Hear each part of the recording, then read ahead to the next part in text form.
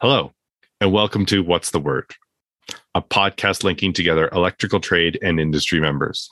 I'm Jason Cox, and together with Zach Hardle, we're having relevant and informative conversations with members of our industry. With us here today is a guest who really couldn't be more passionate about solar PV energy. This is Nathan Ward. He's with the Crestview Group. He's the renewable energy manager here in Calgary. He's got a really diverse electrical background, commercial design, instructing actually, and then finally now finding his home in the renewable energy sector. So welcome, Nathan. Hi, guys. Thanks for having me. Absolutely. So with the show, Nathan, it's a little bit of two parts. First part, we want to know, tell us about yourself, your background, what do you currently do, why you're in the electrical industry and passionate. And then we're going to have you, talk about solar PV energy a little bit. And we have some questions for you on that. So, take it away and let us know how you got to where you are today and what still drives you in the industry. Sure. I'll try and be quick. So I first thought about electricity, I think it was around Christmas when I was pretty young. My sister was plugging in the tree and she grabbed both prongs, plugged in the lights, and then started to cry. So that was my first experience with electrical. Didn't think about it much until later. Then started working in different trades, getting exposed to different construction, framing, drywall, plumbing, mechanical, concrete, all kinds of things. And then started helping out with a little bit of electrical. And like, I don't know anything about that. Let's see where that goes. So I started an apprenticeship with Pyramid Corporation, worked in their panel shop. It was a great place to spend the first year and a half in the trade. Working under a roof in the hot summer in a building, better than on a roof with now in solar, but we'll get there. So did that for the first year and a half in the trade. Then I worked for Crestview Electric doing commercial installations. That was fantastic. I worked with Crestview until I got my journeyman ticket. After I got my ticket, my uncle, who had recommended me to apply at Pyramid, told me that I should come work for this engineering firm he was working for. Because they want someone with field experience who understands how these electrical components go together, is basically the wording he used. So he asked me to come along and throw in a resume. So I threw in a resume, got a job working for them. So I had a great time working for them, got to learn AutoCAD and do well site design work, as-builting. Got to go across country on the Energy East pipeline, see some really interesting old equipment. That was pretty cool. So did that for a couple years. And then I worked at SAIT, teaching the apprenticeship program and helping to develop the solar course. That was a lot of fun. Then I felt the call of industry and had to get back to the field. So I came to Crestview Electric, again, where I now run our renewables division, CVE Solar. So focusing on solar, but I do have little side projects like our turbine here behind me. So. All right. So I like that, but what drew you to solar? So you came to SAIT, you were instructing at SAIT. Was it just happen chance that you built the solar course, or was there what got you into, the solar PV industry? What makes you passionate about that specifically? I think solar is from my training at SAIT that most got me interested in it. So one instructor I had back when I was a third year was really passionate. I could tell he was invested in the trade. And I think it was in one of the third year classes. Somehow we got talking about solar, and I was just fascinated by it. And not a lot of the third year curriculum addresses solar, so I went off on my own and just devoured any resources I could find about learning about solar, and I've tried to get that different training. So I've taken several courses over the years, and again, developed that course at SAIT to help keep solar alive in Calgary. And just it's an interesting technology. Like no moving parts. Like sun hits it and you get current and voltage out. It's pretty cool to me. It's really interesting. Like like you said, I mean, we take it for granted now. I mean, everyone's been using solar powered calculators for 20 or 30 years, but now to see this actually being used as an actual energy source versus just our standard generators that we've used in the past, or hydroelectricity in other provinces. Yeah, it is quite interesting. And I mean, you happen to just dovetail into this industry almost at the perfect time. And that's not to say that you were able to latch onto it, but it was people like yourself that really got this movement going. And I mean, the Watts has changed over the last 10 years. It just seems to be building and expanding, and it seems like we have these new installs throughout. Well, for our purposes here in Alberta, there's solar installs being done on grand big farm scales all over the place now to supplement the grid. So good for you for having that energy and being one of those contributing factors. Now you're one of these subject matter experts of solar, whereas and it was all just from your interest and hard work of researching this project. So good for you. So, I mean, that's excellent, right? All these opportunities came to you, and now you've landed in your spot as the renewable energy manager. And as Jason just mentioned, right, solar, it's changing and it's growing and it's evolving, and it's, the last decade we've just seen an enormous exponential growth and uptake of solar. Where do you think it's headed? I mean, do you think it's headed more towards smaller scale, or do we see these farm scales being, I guess, the future of solar, a mix of both? What are your thoughts on the future? I mean, it's absolutely, of course, going to be a mix of both. It's not like we're going to stop doing home solar or stop doing farm solar.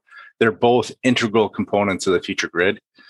I see homes and businesses being critical in stability for the grid, being able to offset your loads on site, mitigating the need for transmission and distribution upgrades in grid support, those non-wires alternatives that you can get, whether that's solar or solar and storage in the home or in the business. That's going to be huge for grid support, especially on with hot summers like we're experiencing with this heat wave right now.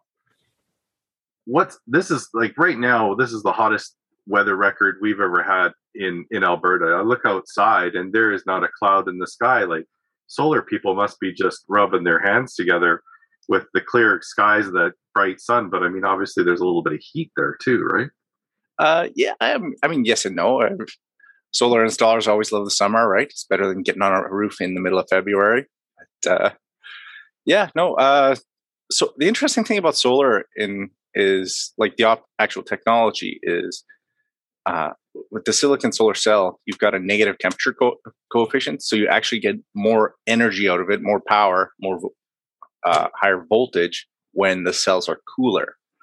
So if you've got a sunny day and it's relatively cool, and versus a sunny day and it's relatively hot, that cooler day is going to produce a fair bit more energy. So we're looking at bright sunny days at 15 degrees Celsius. That's more of a happy day for you guys. Yeah. Right now you'll see a little bit of a dip from all that heat. I mean, it's not going to be ridiculous. It's not like you're cutting the energy production in half, but it is there. Quite a bit better to work in 15 degrees Celsius too than, we're 8:30 in the morning right now and it's 25 degrees. So. Yeah, it was, I mean, in environments where these temperatures are normal, the construction workers are starting at 4 a.m.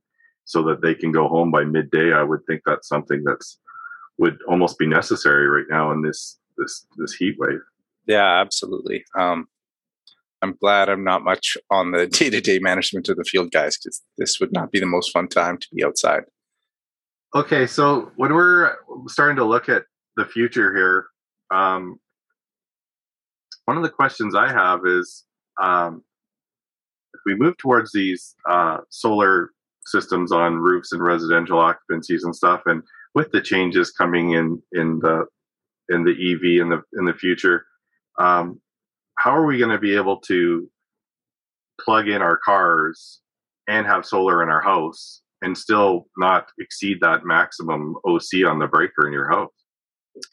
Well, it's all about when you're using that energy. Um, so anybody, even if you're not in the electrical trade, if you go look at your home electrical panel and you add up all those numbers on the breakers, it's going to be a lot more than the number on the main breaker, right? Your main breaker, average home, you're looking at a 100 amp main breaker. If you add up all those breakers underneath it, you could theoretically draw a lot more energy than that main breaker can handle, but you don't have all your circuits fully loaded all the time. There's different factors at play there. Now, with regard to the solar and EVs, it's all about timing. So if you're able to charge that EV during the day, for example, in this last year, if you've been able to work from home, if you've been lucky enough to do that, and you can charge that during the day off your solar, you're essentially getting free fuel for your vehicle.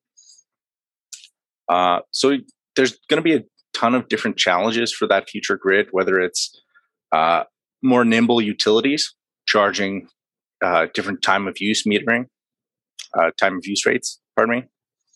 So those different time of use rates can incentivize charging at different times. Historically, what your service from the utility hasn't been really quantified well. Are you entitled to up to 100 amps, 120, 240 all the time, anytime? Or does the future utility model say you can draw 3 kilowatts between this hour and this hour and 5 kilowatts between this hour and this hour, and et cetera, et cetera? Do they give you new limits? It's going to be a really interesting time to see how that moves forward. I think one of the key drivers there is going to be advanced metering infrastructure, smart meters, things like that. Well, and that makes sense, right? That would be a lot cheaper than having to replace conductors. I'll just put it as simple as that. So yeah, with different ways and different metrics is, I mean, it's very similar to what they're doing or they have done in Europe for years, right? It's not unheard of for people to be doing their laundry late at night in Europe, right? Just because of a rebate on the lower energy cost at that time. So you don't want to be running your all your air conditioning and trying to charge your electric vehicle at this time. That might be difficult. Yeah, absolutely. But I mean, if you can give people that price signal as to and transparency as to what they're paying and how much energy they're using, then they can make better decisions for themselves and financially, and better decisions for the grid as a whole. Helps us mitigate the tragedy of the commons with any kind of infrastructure project. So that's a great point. Yeah, I did see an interesting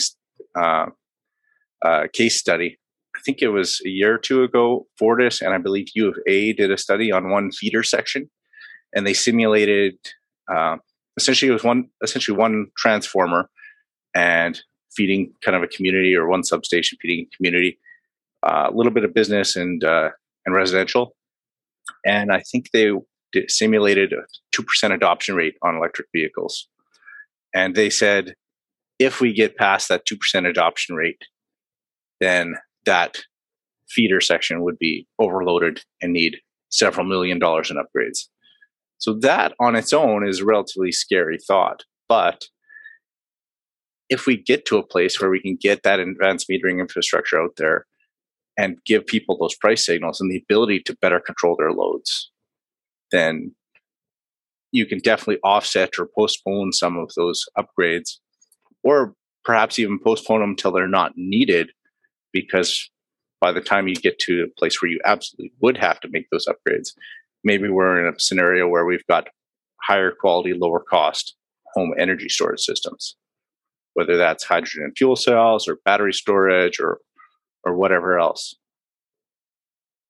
Yeah, well, battery storage is the big kicker now. That when we start talking about solar and renewable, right, is that a lot of people don't understand that the big cost comes from those batteries for sure.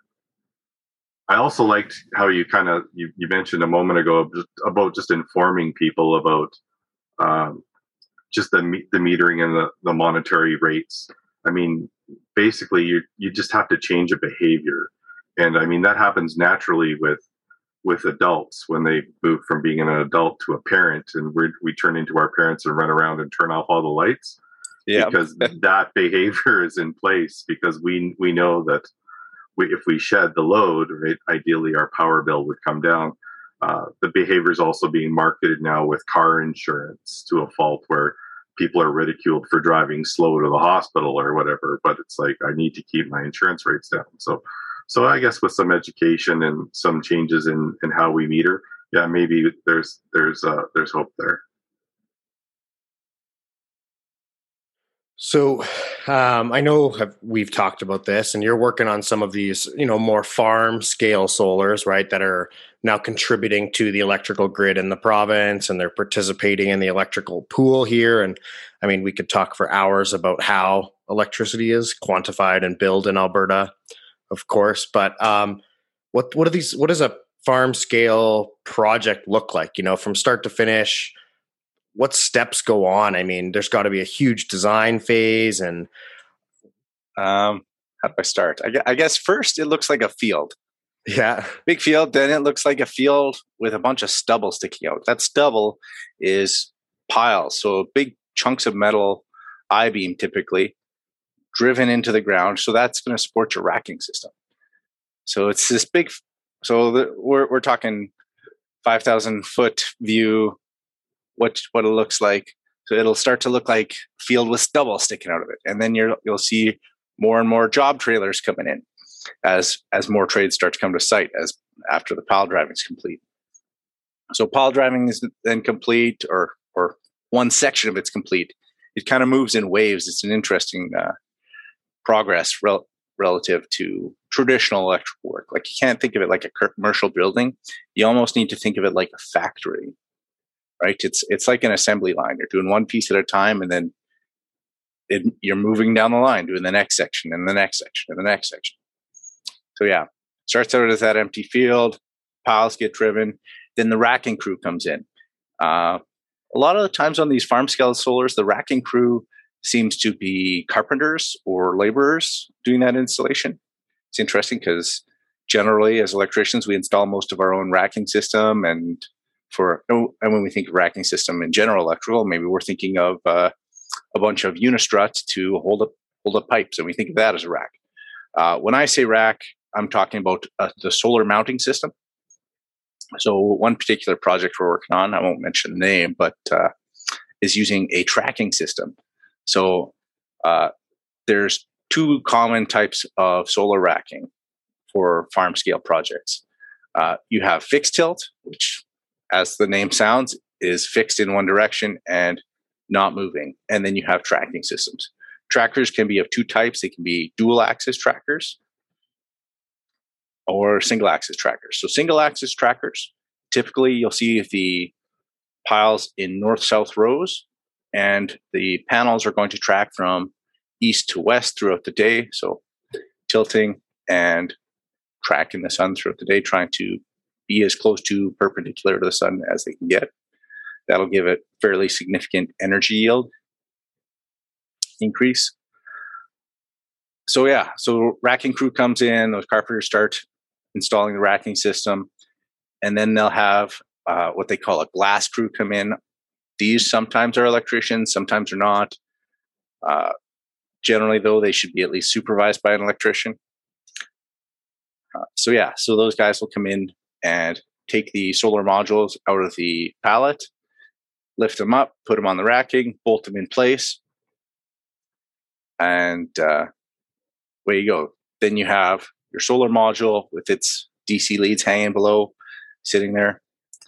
Definitely, definitely need to be supervised. I wish I could share this picture. One of my guys sent me from that site. It's like he captured it. You have one job, and the solar module was on the rack, but they had crushed the one lead in between the racking and the modules. So mistakes can be made even on simple tasks.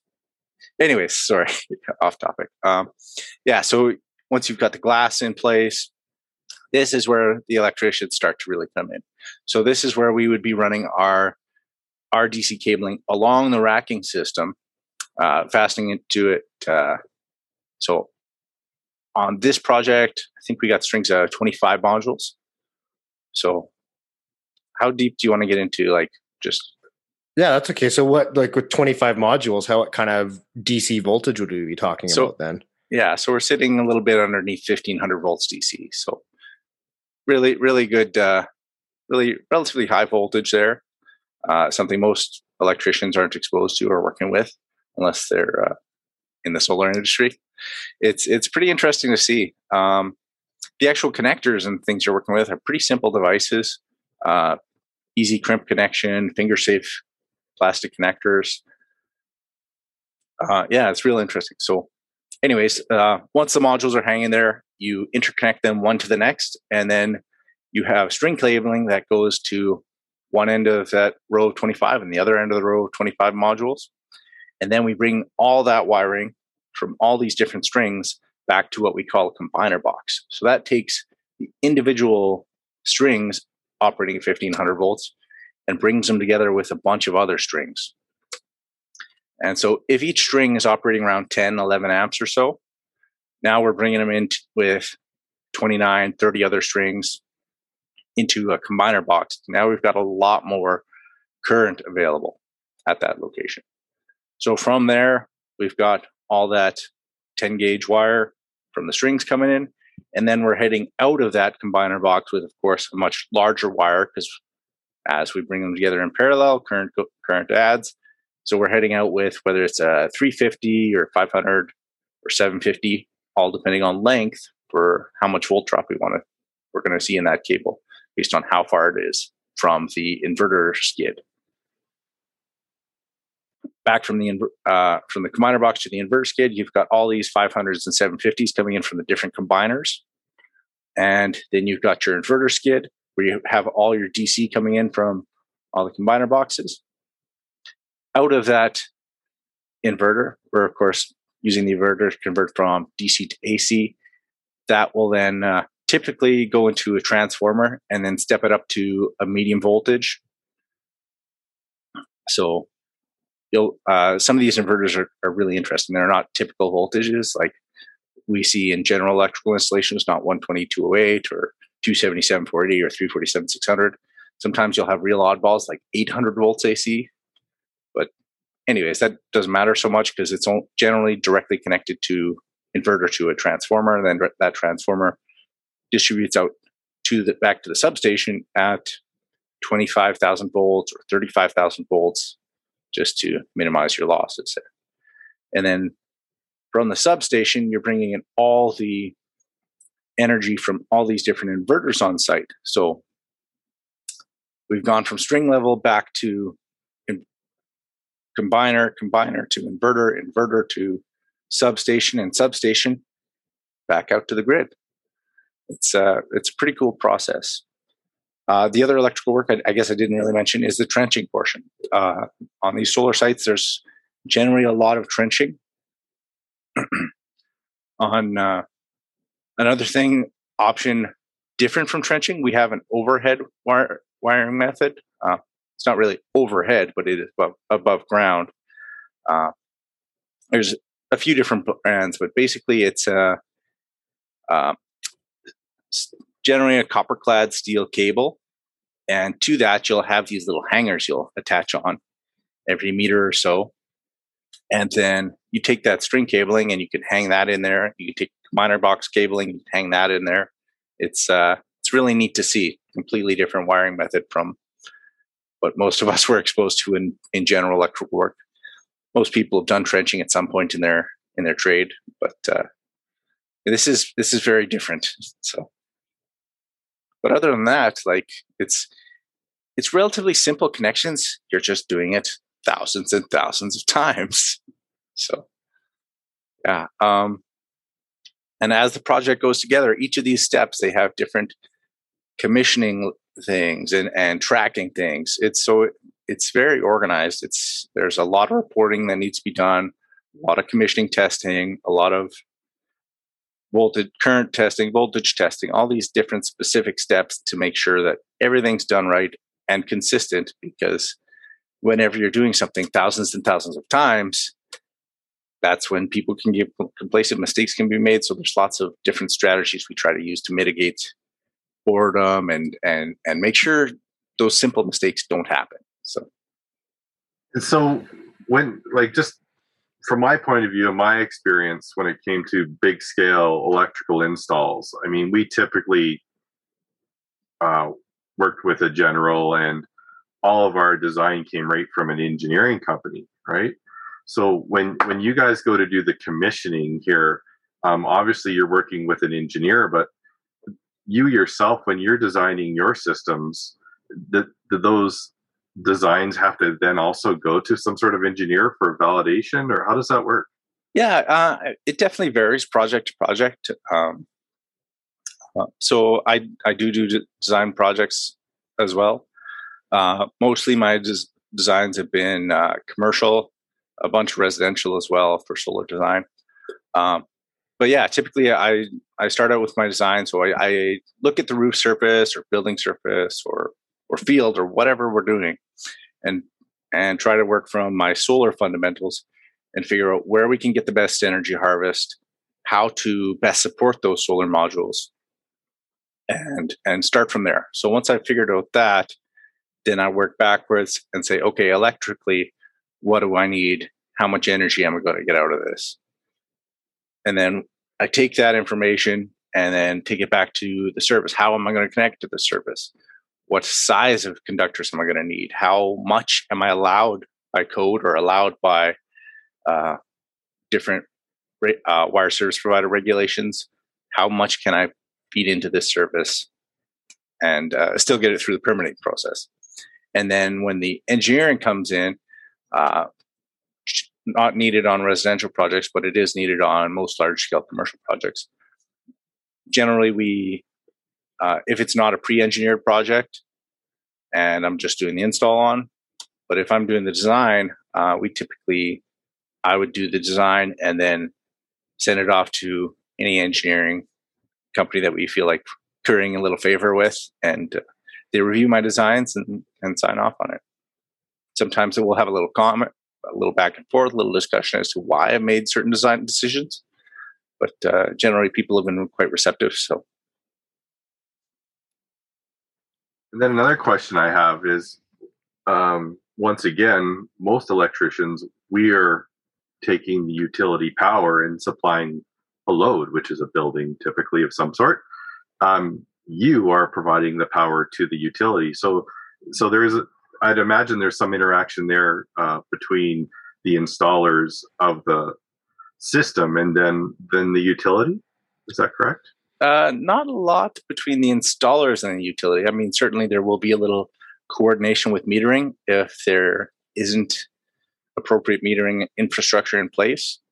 But generally, most of the interaction with utility is done way back to the design stage and permitting stage. So not a lot of field interaction, but you do get to see a lot more of the utilities connection to the building than you might if you're just a typical service electrician or coming in after the utilities connection. It really gets you an ability to see into the distribution equipment a lot better. So it's fun and interesting in that way.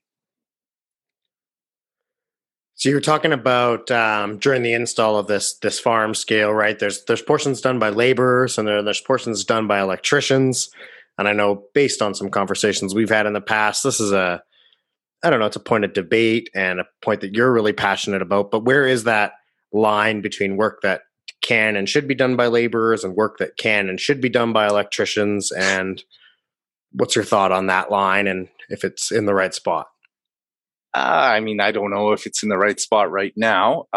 It seems that the government has taken a stance that racking installation doesn't need to be done by electricians.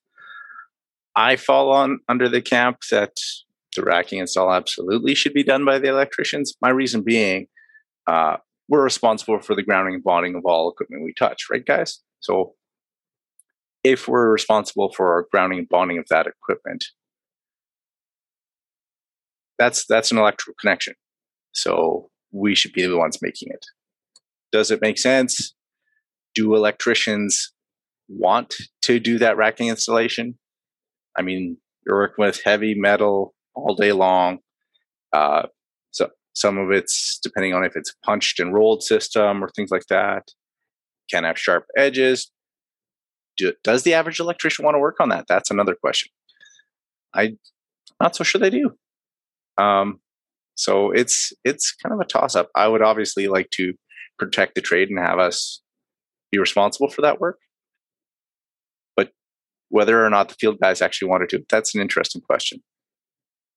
I think it has to do with where we are in the economy. I mean, exactly. In my lifetime, I've seen, obviously I've been through a couple of booms and busts now, or seen the cycle, maybe not multiple times, but there was times where electricians could afford to be a little picky on what they wanted to do and where they wanted to work. And then in recent times, right, the amount of work has not been there for the mass community of electricians. So I think, yeah, like you're saying, I mean, it's the same with anything. This is electrical, right? So there's always that one job that maybe you don't want to do, but if there's nothing else to do, then for sure, right? Yeah, maybe we'll do it. So yeah, if we could get, obviously we want to always have the most electricians working, but you can understand sometimes why they're not. Yeah, and there's definitely been a little bit of difference in this most recent crop of apprentices and willingness to work and what work they're interested in and what work they will just don't seem to be interested in doing. So, yeah,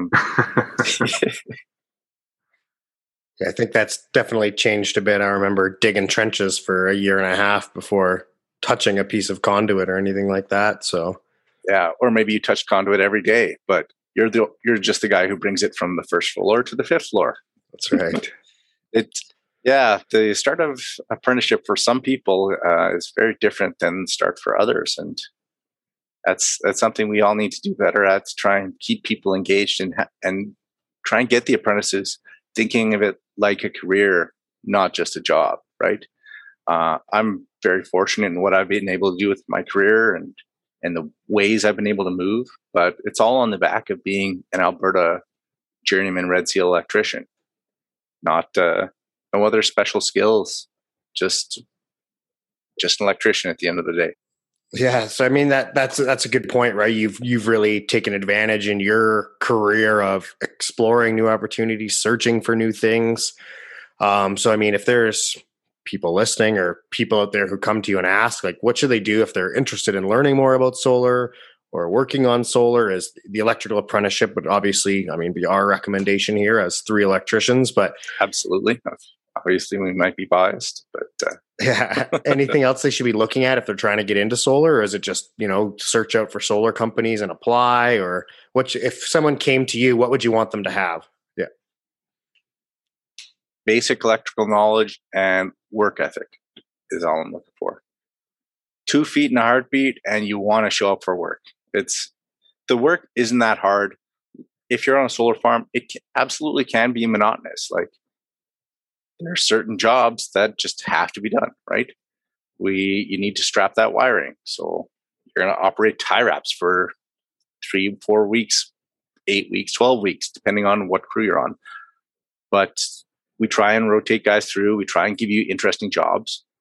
I guess my advice to the new apprentice or young electrician, ask questions of your foreman. Say, hey, why are we doing this? Certainly pick your timing, but ask questions, be enthusiastic. It's got me a long way. I definitely wouldn't have the skills I have now if I didn't ask questions. And I think that's something that maybe has become lacking, I guess, in the last few years, just talking with people is, and I'm the same way, is, you got to ask questions. Why are we doing this? How come we're doing it this way? Is there other ways of doing this? Right. And just asking those questions it's key to learning, right? As we all know. And like you say, asking at the right time. I remember always my journeyman had told me, if you got to talk to the foreman, it's based on how fast they're walking. If they're walking really fast, it's not the right time. Right? Because they're probably going to put out some kind of fire somewhere. So. Yeah. Reading the room. Yeah, absolutely. So Nathan, I've got a heartbeat and I've got 2 feet. I think that's how you put that. As a parent of a young adult, if my son or daughter was interested in pursuing a career in electrical and was interested in the solar, how would that look if they wanted to apply for a position with your company? So good question. So I guess for my philosophy and Crestview's philosophy, how we try to treat our apprentices, I try not to have solar specific people. I don't know if this comes from my time teaching or it's just how I think. I want you to be a good overall electrician, not just a solar installer, right? It's one trade, not 2 trades. So I would come apply to us. We may get you on a solar project right away. We may get you on a general electrical project. Could be commercial project. You could be assisting someone in the service van, all kinds of different projects. So we would, number one, get you indentured, get you safety trained, and then you'd be out on a site working. Again, 2 feet and a heartbeat, but also the other thing I mentioned, enthusiasm.